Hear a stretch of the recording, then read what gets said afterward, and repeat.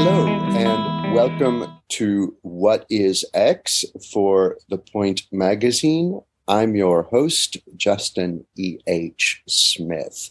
As regular listeners will know, on each episode I have on a guest and we talk about a given X, where that variable is replaced by some important and difficult to define concept. We discuss the concept somewhat in the matter of Plato's dialogues, where Socrates explores with interlocutors such questions as what is beauty, what is justice, and so on. And by the end of the episode, we try to come around to a determination of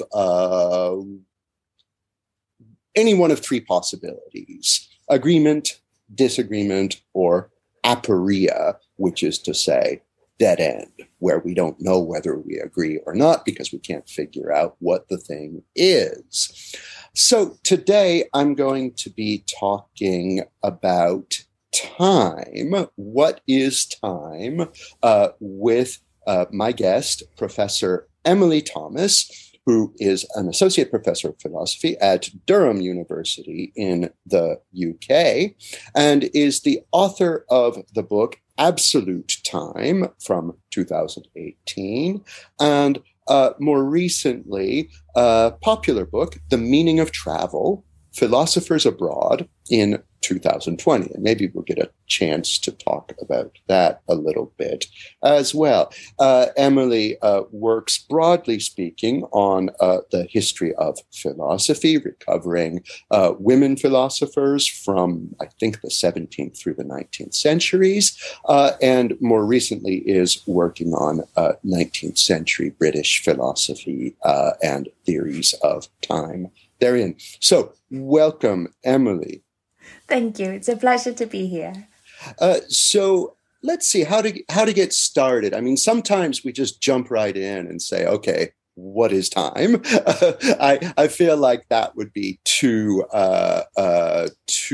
fast, right? So let's it's try a big question. Let's try to get different angles on it. Here's a weird way to start. I was talking to a Google AI researcher just yesterday who's been working with LaMDA, the large language learning module.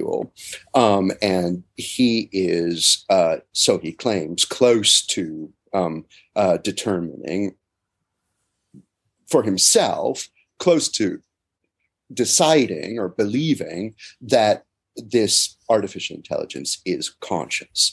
But he says that this consciousness must be very, very strange because, strictly speaking, when you're talking to LaMDA, LaMDA is not experiencing temporality, right? All you have is alternating kind of turns, right? As in a chess game. So you give LaMDA your input, and then in a flash, LaMDA gives you its input.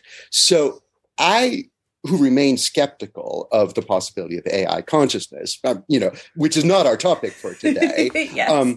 Another big topic. I who remain skeptical about AI consciousness said, but what on earth would consciousness outside of time be like?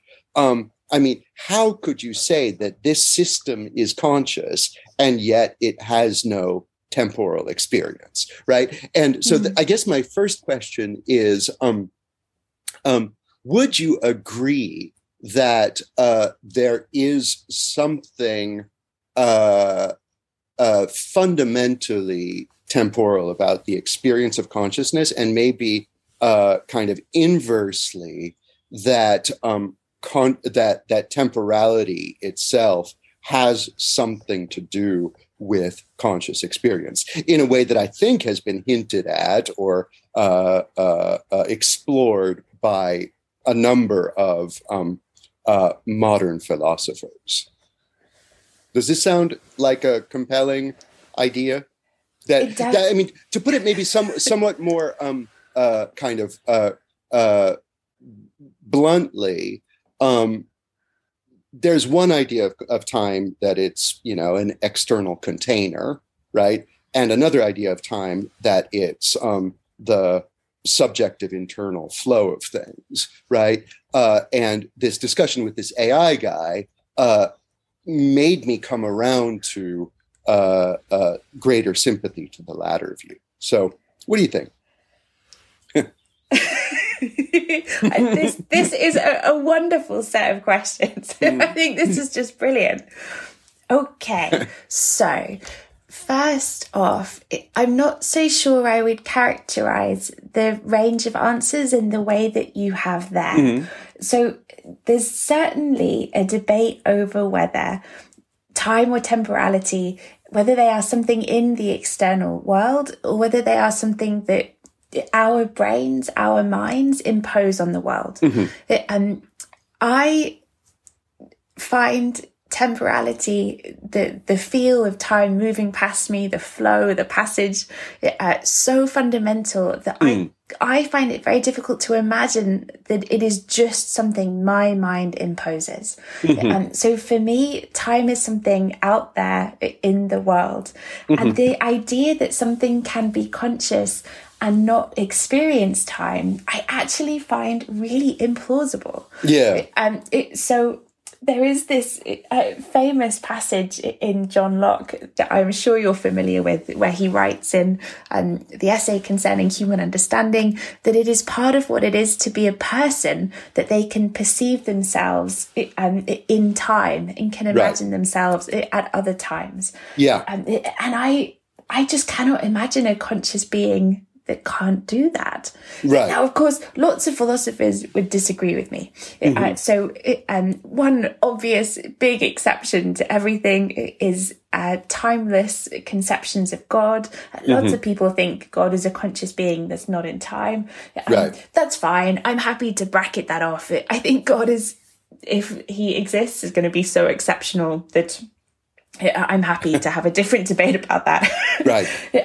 But this idea that time might be something that our minds or brains kind of impose, it often is traced to Kant, who thinks that space and time are forms of thought, and that it's just a kind of quirk of our minds, that we have to see the world through space-time spectacles. Right.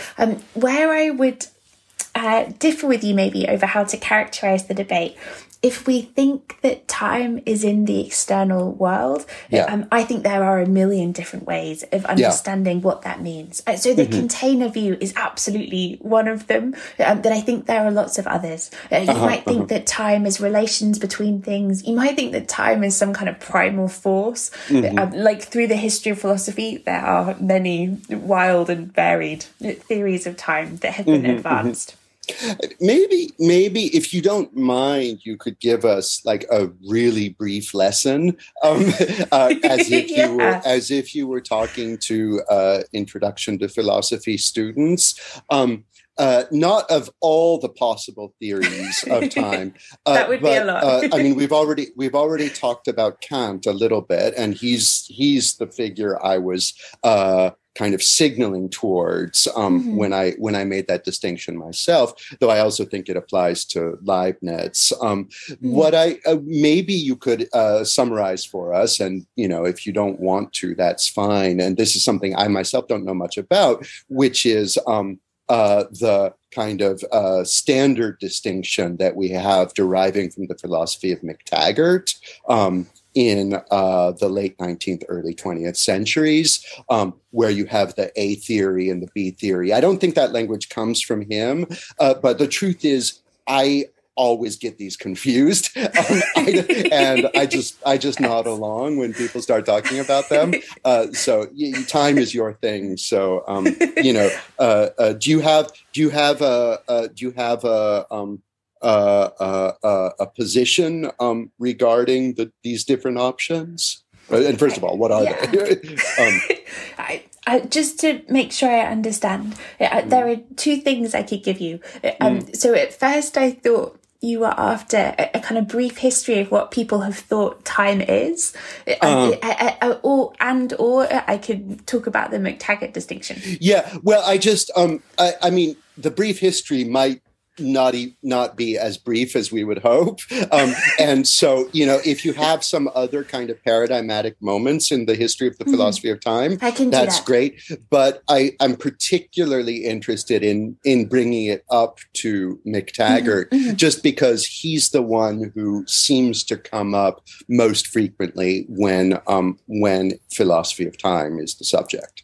Okay, right? I can do that. Excellent. Okay, so in 1908, this British philosopher called J.M.E. McTaggart, John McTaggart Ellis McTaggart. Oh, wow, nice name. Yeah. Brilliant name. He published a paper that has since become infamous in the philosophy of time, and it is simply called The Unreality of Time. McTaggart was a British idealist, and he ultimately wanted to show that time is unreal, and that he does so by introducing a framework that everybody else would pick up and run with. So people don't care about his conclusions very much, but they really like this framework. And the framework runs as follows. So McTaggart is asking how we should understand the relationship of the past, present, and future to time. So McTaggart thinks if you believe that time is real, you have to say that things occur before or after one another. I ate my breakfast before brushing my teeth. For what it's worth, I agree. I think if you are a realist about time, then you have to say things happen before or after. And McTaggart says also all theorists about time are going to agree on that. But he thinks people are going to disagree over whether things are really past, present, or future. So for the B theorist, as it has now become known, events simply happen before or after. We can think about events being spread out on a timeline in the same way that places are spread out in space. Everything is ordered, but no place or moment in time is special. That nothing is present, nothing is special. They're all just kind of there. And in contrast, what's become known as the A theorist says that things really happen with regards to past, present, and future. So I'm talking to you right now. This is the present moment. I ate my breakfast in the past. I will eat my lunch in the future. And these are real properties of time. So interesting. Do you have sympathies as regards A or B? Do you want to share what those are right away, or do you want to let that come out slowly? I'm happy to share. I have huge sympathy with the A theory, and I think for the same reasons that most A theorists do, which is simply that I find that my experience really feels like there is a moving present. Like now feels present to me in a way that my breakfast or my lunch, it doesn't. Here's there's a weird asymmetry, isn't there? Because if I had to rank the times, yes, the present feels more real. But then after that, in second place, I would rank the past, right? Because, I ate my breakfast and that is now a fact about the universe, right? Yeah. It's not yet a fact about the universe on some understandings that I will have eaten my breakfast tomorrow. Right? Is there any consideration of that hierarchy in McTaggart? Actually, in McTaggart, I don't think that there is. That's a great question. No. So McTaggart publishes this paper. It's largely ignored. There's a few responses in the next few years. And then in the 1920s, some really big philosophers go back to the question of time, and then they begin picking up his framework.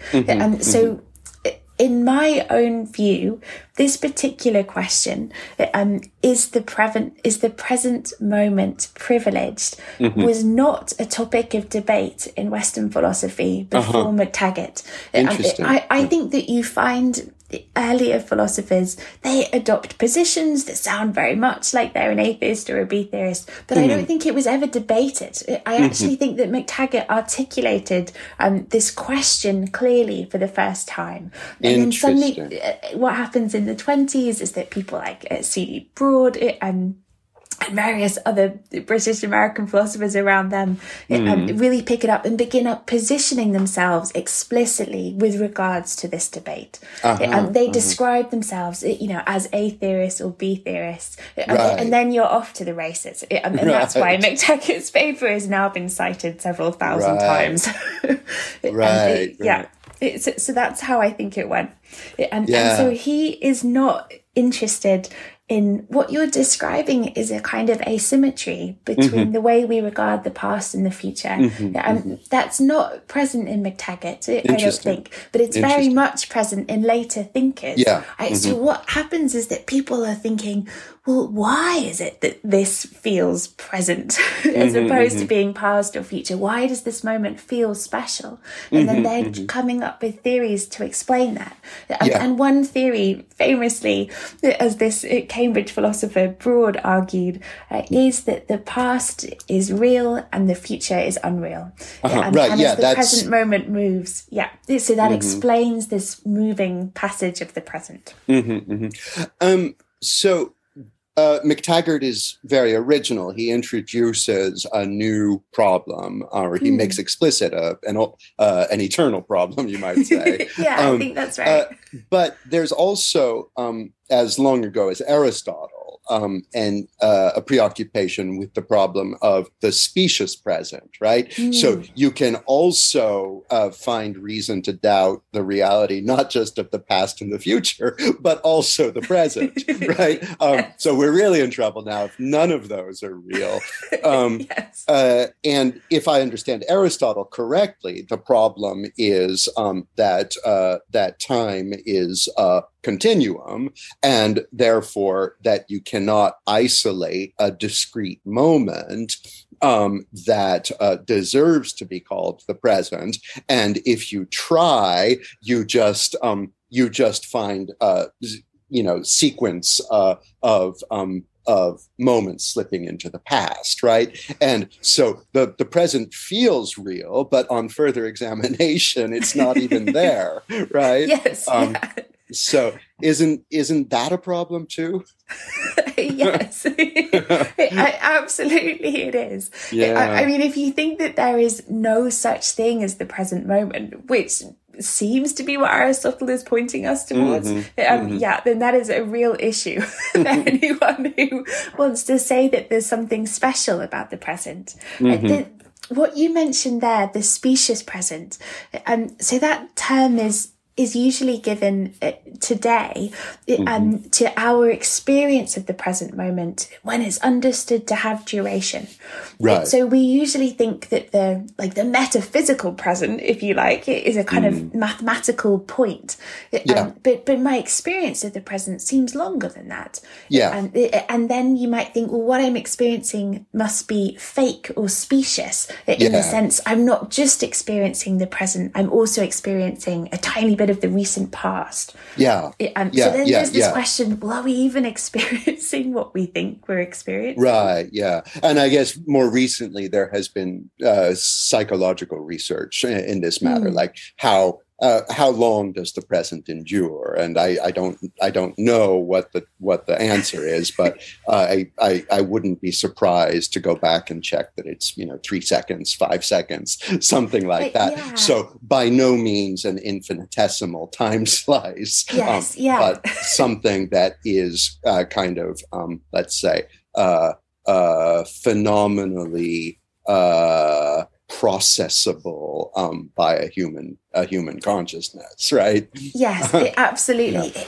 So there have been lots of experiments conducted that I find particularly interesting on the shortest duration that humans can perceive. This is what I'm talking. Exactly, which is, as you would imagine, within the realm of milliseconds. But there very much is a lower limit beyond which we can't perceive things. I've actually done some research very recently, arguing. So usually people think that experiments on this stuff began in the 1850s, and I found that a couple of people were experimenting on it in 1780, so a lot earlier. So William Herschel, who was a big astronomer and scientist, he was conducting experiments with William Watson, a guy who would later become mayor of Bath. Okay, wow. They published it, but I don't think anyone has read the book aside from me for a long time. How interesting. This is well before the emergence of psychology as a proper discipline. Yeah, absolutely. Yeah. So interesting. Yeah. And it seems like they were interested in this stuff because of astronomy. So within astronomy, the way that telescope observations worked is that they are trying to see how quickly bodies pass across a telescope. And different people's perceptions differed by as much as a tenth of a second. This is the infamous tenth of a second. The idea that this notion actually came into existence because people never needed to measure times that small before. So interesting. Yeah. And that seems somehow to reinforce this idea that time is the measure of change, right? That time is, and this is a view that I broadly, though I can't isolate any passages, but a view that I would associate with Leibniz, right? That time is not something that it would even make sense to talk about without talking about the time in which such and such events elapse, right? Actually, I think that idea, although it's extremely prominent in Leibniz, that probably goes back to Aristotle. And you remember he has that tale of how if people fall asleep for a very long time in a cave, when they wake up, they will not know that time has passed. Because you can only measure the passage of time by change. Right. Oh, that's so fascinating. Yeah. So you're sympathetic to the A theory. The B theory makes me think somewhat of this idea that I feel like saying I read in Adorno, of all people, that in the modern period, we undergo a spatialization of time, that time becomes conceptualized as a line, and lines are borrowed from geometry, and geometry is the measure of space. And this is weird and deviant in the history of human experience of temporality. And so on the face of it, I mean, I haven't thought so much about this. And the truth is, talking to you is the first time I've ever really understood the distinction between the A theory and the B theory. But on the face of it, it would seem that the B theory is kind of an artifact of our modern preoccupation with measuring and plotting, right? Does that make sense? Yeah, it does. I agree. So this idea of time as a line can actually be traced directly to Joseph Priestley and his invention of the timeline. I believe that he published, I think that was in 1760, might have been 1780. His very first timeline, which I think was called a chart of biography. And in it, he plots human lives using a measured line. And this had never happened before, which I find incredible. Previously, when people used to plot time, they did so using tables or circles. And he came up with this very simple, intuitive way: make time into a measured line. And it just took off. There were other people around him who had related ideas, but Priestley was the one who made it famous. And I absolutely think that this has sort of infected our idea of time, and that it has a huge amount to do with the spatialization of time that Adorno was talking about. I could be wrong in that attribution, but I feel like I got it from him. There's a wonderful book, I don't know if you've seen this, by Tony Grafton and another author whose name I'm blanking on, called A Timeline of Timelines. I have seen that book. Yes, it's beautiful. It's just a beautiful title, and it's also beautifully illustrated. It's called A Cartography of Time, I think. But online somewhere, they definitely have a timeline of timelines. Which is just wonderful. That's right. You're right. A cartography of time. I mean, this then, it's what it sounds like so far, first of all, is that we're agreeing with one another, but also that we're agreeing with one another in virtue of the fact that we are both historians of philosophy. And we are therefore primed to understand theories of such broad and abstract and seemingly intractable problems as time, as in part conditioned by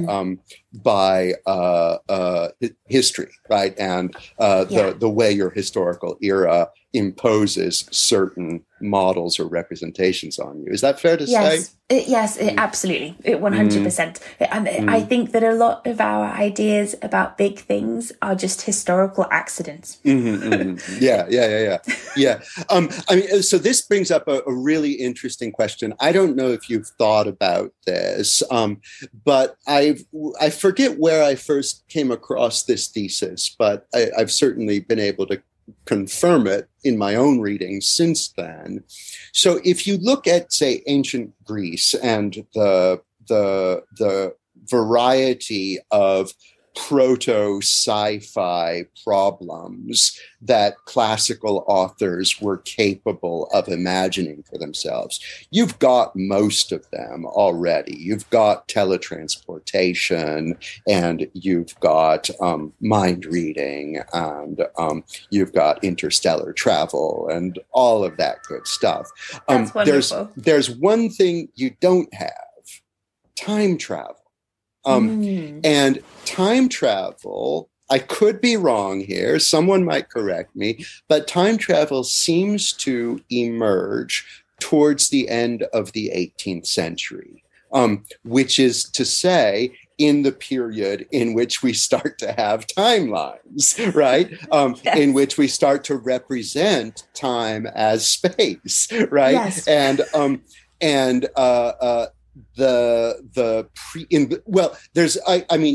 It depends how you define time travel, because you do have Rip Van Winkle style tales already in antiquity. People who go to sleep for a long time wake up. In a sense, that's time travel, yes. but it's not sci-fi time travel, yes. right? It's just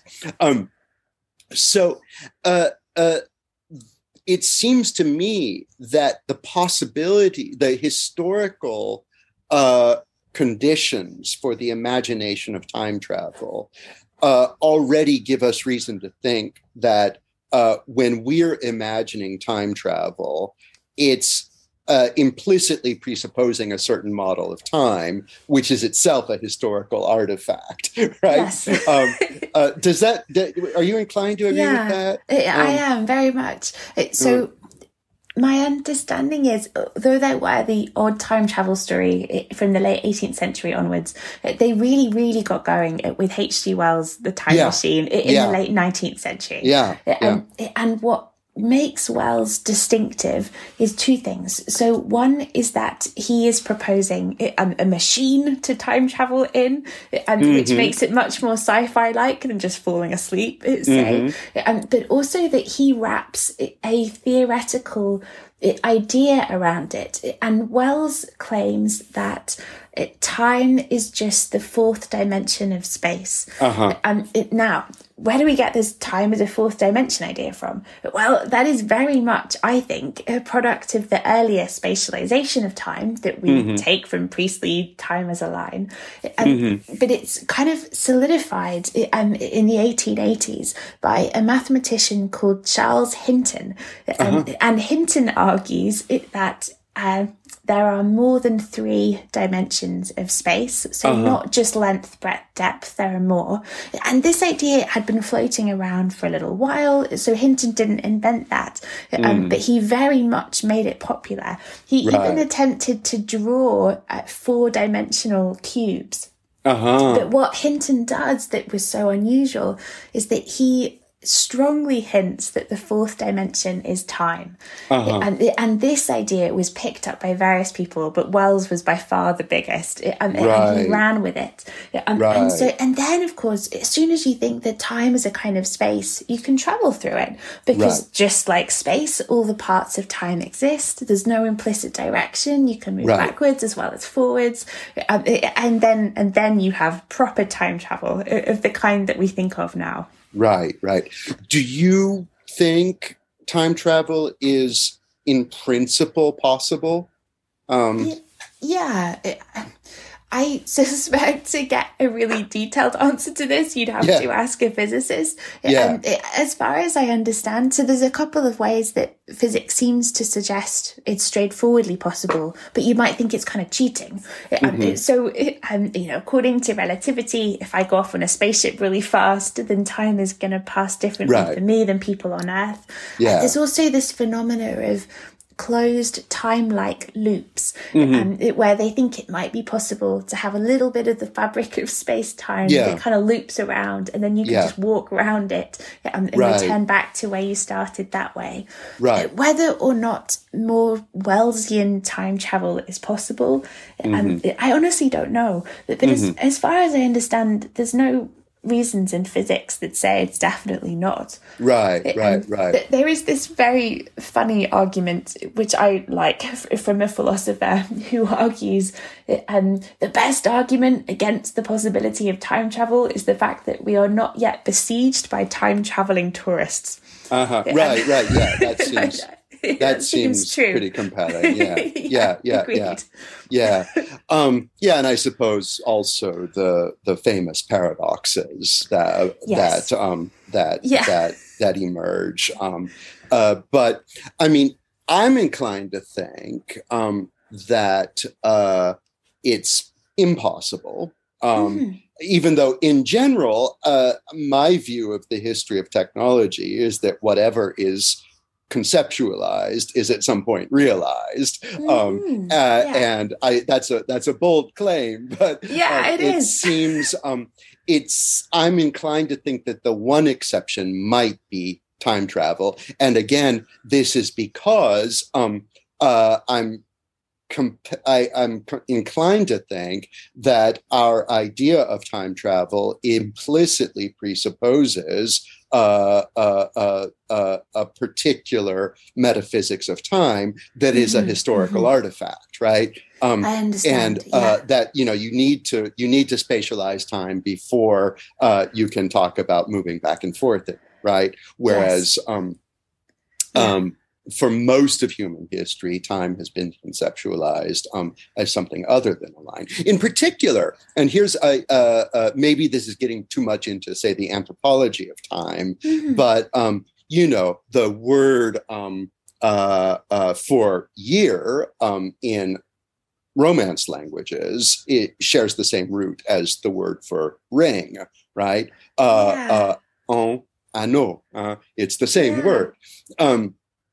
And this seems to be the default experience of time in most human cultures. It can't be a line because it keeps going back around, right? Yes. And in a sense, what we've done in the modern period is broken the ring and straightened it out, right? Yes. I'm not sure that is the true model of time, just because it's the one that we have innovated over the past few centuries. Does that sound? Yes, I completely see. I completely see that line of reasoning. I have sympathy with it. What I will say is that the advent of relativity arguably puts a spanner in the works, simply because most but not all interpretations of general relativity conceive time as being part of the space-time manifold, and then kind of like a blanket extended in multiple dimensions. And once you have that idea, then I think time is spatialized to a certain degree. Now you might well reject that. There are people that do, but nonetheless, that seems to be the most common reading. Right.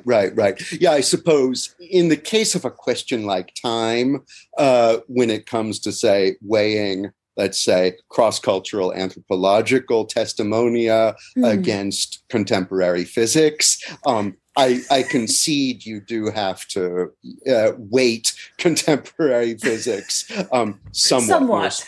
more strongly. That doesn't mean you're wrong, though. I mean, what I find happening all the time is contemporary physics. They take relativity to then prove what seem to me to be really quite unrelated, huge metaphysical claims. So things like they say, "Oh, past, present, and future definitely exist," and I'm not so sure that relativity necessitates that. I definitely think there's many missing links in the chain, or certainly links that need to be made explicit. But what's happening there, I think we are in agreement that it's this overwhelming historical spatialization of time bringing pressure to bear. Right. Incidentally, the late 18th century time travel novel that I was thinking about, and it's often invoked as the beginning of the genre, it's by a French author named Louis-Sébastien Mercier, and it's called The Year 2440. And it's lovely because the title page has a quote from Leibniz on it. Oh, that's wonderful. Le temps présent est gros de l'avenir. But actually, that's not Leibniz. It goes back. This goes back to St. Augustine. You'll probably know it. The present is pregnant with the future, right? And this is the whole idea of seminal reasons. So it's misattributed to Leibniz, even though Leibniz picks it back up again. And indeed, that whole Augustinian notion, and of course, Augustine is one of the main philosophers of time in Western history, that whole the whole notion of seminal reasons seems to be a way of making the future real, but also seems to strongly imply determinism, right? Yes. Okay. Yeah. If the future is real, it seems like everything about the future is already settled, right? Yes. Yeah. And is that something that Mercier deals with in the time travel story? No, not really. It's a wild story because, it's again 1772, just before the French Revolution, and very contemporary. But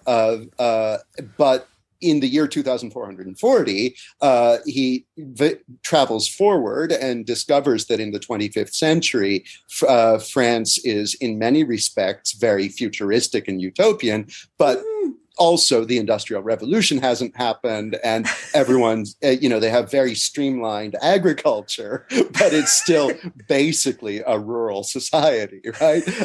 So this is a wonderful example of how you really can never predict the future, right? I have not read this book. I will be absolutely looking it up. That sounds wonderful. Yeah. It's pretty incredible. Though one other point about Mercier, though, is that he represents this travel. I mean, there are different mechanisms of time travel, and he represents it as a dream, right? And that is arguably very different from the H.G. Wells and things that come later, and places it more in continuity with, say, prophecy or oracular vision, right? It's not really time travel. It's just seeing, right? Yes, of course. Yes, it's not that he himself is traveling there bodily, but he has a window onto how the future would look. Oh, that's wonderful. Yeah. Anyway, have a look at that. It will really interest you, I think. I will. Yeah. I wanted to get back to something we talked about towards the beginning, which is the question of eternity, right? And you said, okay, maybe God, if God exists, is so special that we would have to place God outside of time. Now, when I think about the prospect of an afterlife or of eternal life, and maybe those two should be distinguished, sitting around forever in heaven sounds boring and impossible, right? Like anything that lasts forever looks like a bad deal, right? But I have sometimes taken that to be a relatively unsophisticated way of articulating a deeper idea, which is that human beings or their souls are eternal, right? Which is to say that at the end of this life, you move into a form of being that doesn't elapse in time, right? And that sounds kind of somewhat more attractive to me. Yes. Have we lost this important distinction in recent reflections, this distinction that religious traditions or theological traditions seem somewhat better at preserving between the eternal and the infinite, or do they collapse into one another in your view? You see, you understand the question? How are you characterizing eternal and how are you characterizing infinite? Being outside of time. Is the eternal one? Yeah. That's how I've understood it. Even if we run the two together in, let's say, our secular post-theological reflections on the nature of time. That makes sense. So historically, because of this deep link between time and change, people have not wanted to conceive God as a being that changes. And then a way to make sense of that is to say, well, God is outside of time. And so the classic way of understanding divine eternity is this timeless model, which exactly as you describe, somehow God is just kind of there, but he can't get bored. And then presumably that would be the same for human souls in the afterlife as well. The problem with these timeless conceptions of eternity is that many theologians also want to say that God is involved in the world. So God creates miracles or God steps in at various points. And then that seems as though, well, God's mind has changing thoughts. And God actually is involved with a changing thing, the world. Doesn't that mean that God is changing along with the world? So this has led to time full accounts of divine eternity. eternity. In which God is kind of existing in everlasting life, but alongside us in time. And I guess, go ahead. Yeah.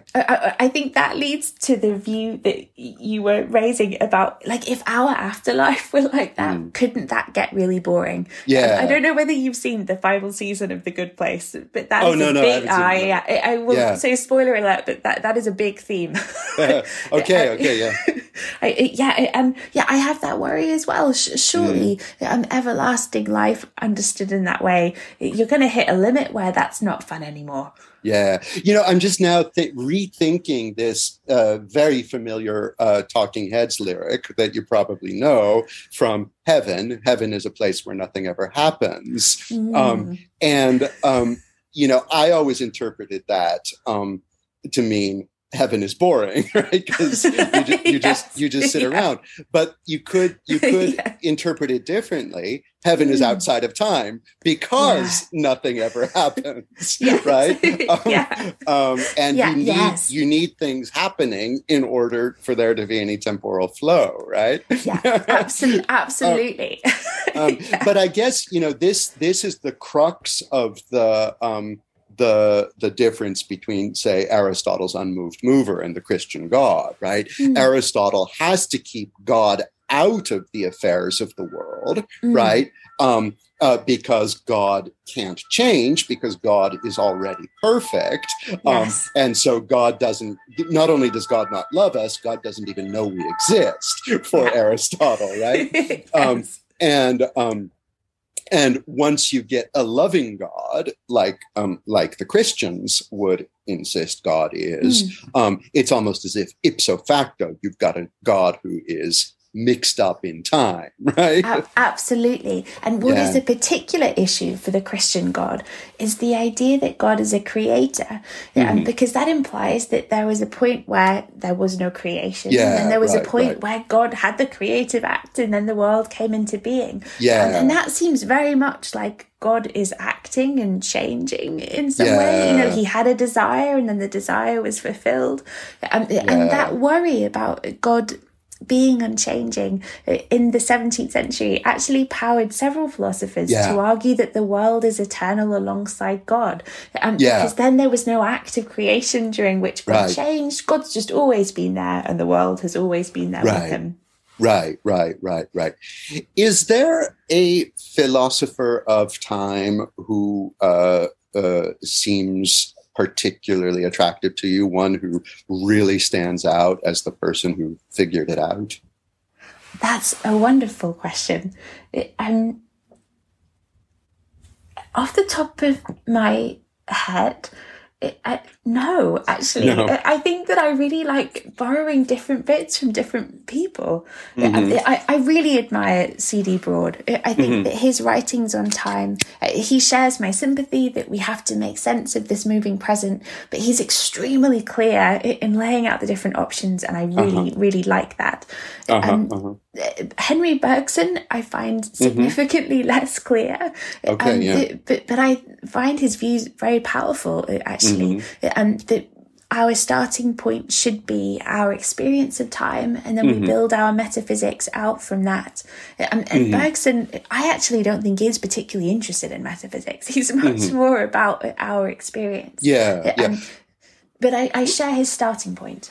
I don't know where I would place Bergson in terms of traditions, but certainly in the 20th century continental philosophy traditions, broadly conceived, time is almost by definition grounded in phenomenological experience, right?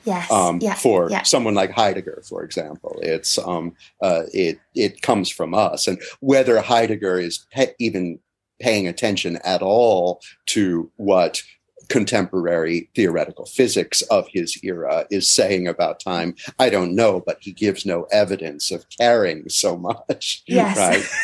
That makes perfect sense. Whereas I think by that point, the early analytics And they're not hugely interested in relativity early on, but they are very interested in, so the debate we mentioned earlier about whether time is a kind of container or whether time is relations holding between things, they're very interested in that. And then the impact that has on your metaphysic of time. So their starting point is very different, I think.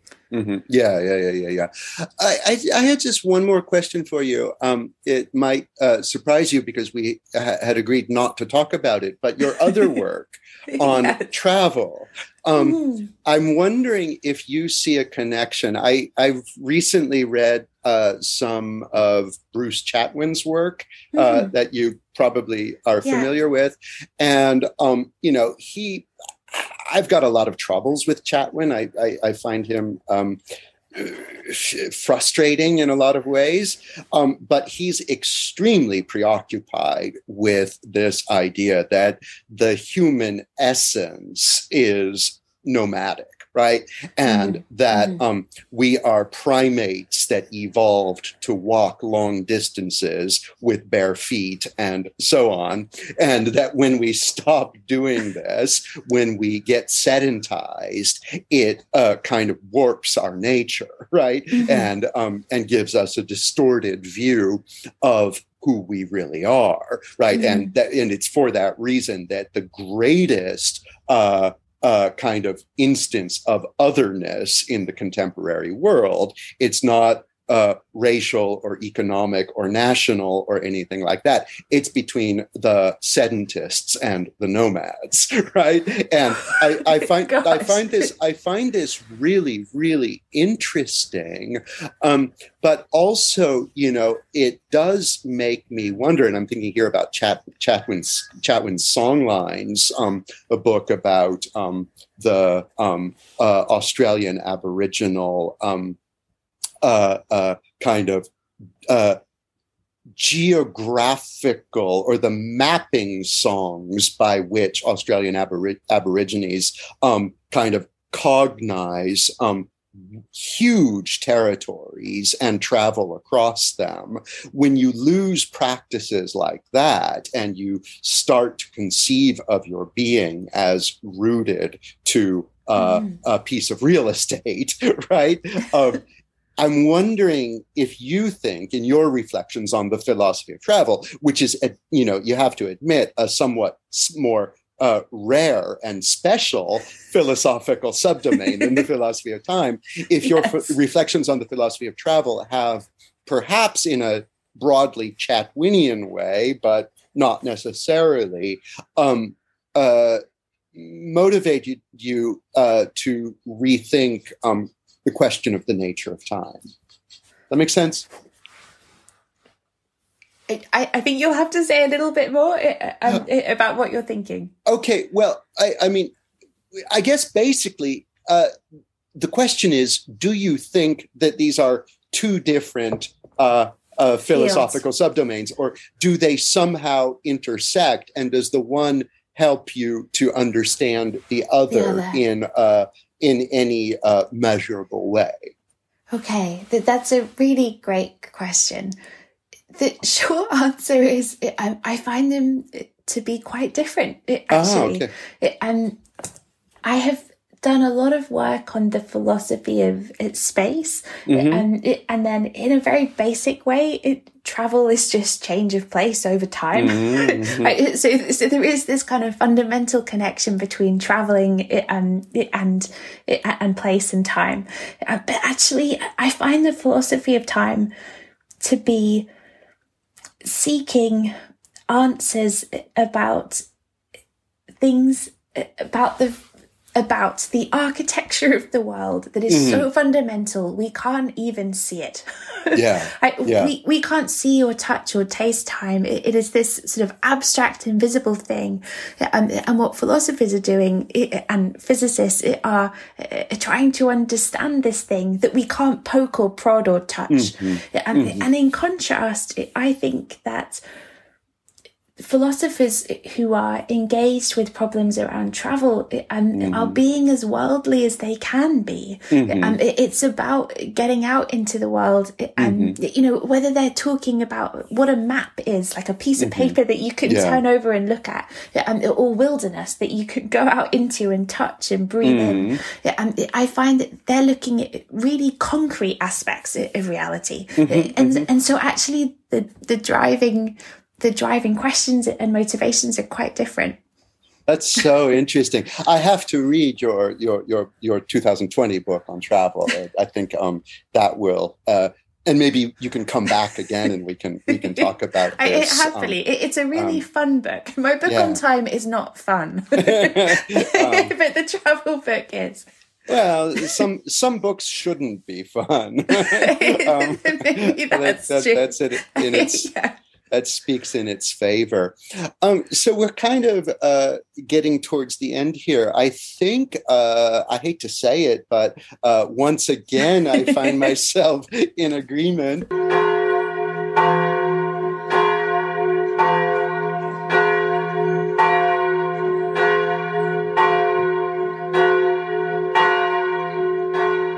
With my guest, yet again, I can't help it. But no, I mean, sometimes I've noted that that I fall under the spell of my guest, and am in agreement with them only for as long as I'm talking to them.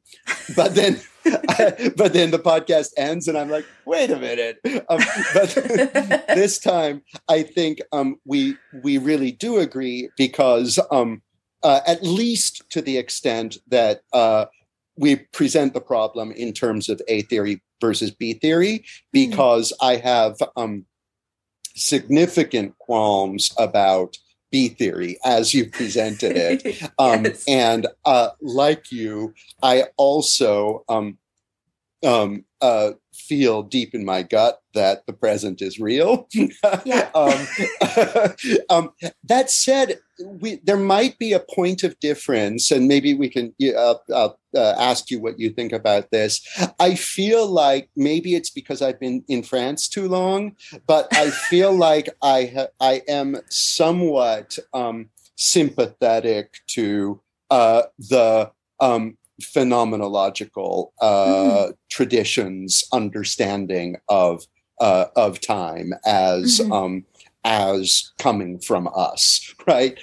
In some way, as special for Dasein and not for stones or asteroids. I don't know if I'm not going to defend that. I'm just going to say that that when I think about time, it's generally through that lens that I start to think about it. Would you say that this is a plausible point of difference between us? Yeah, I would. I've clearly been in analytic British philosophy too long myself. Because yes, I very much think time is something in the world. Yeah.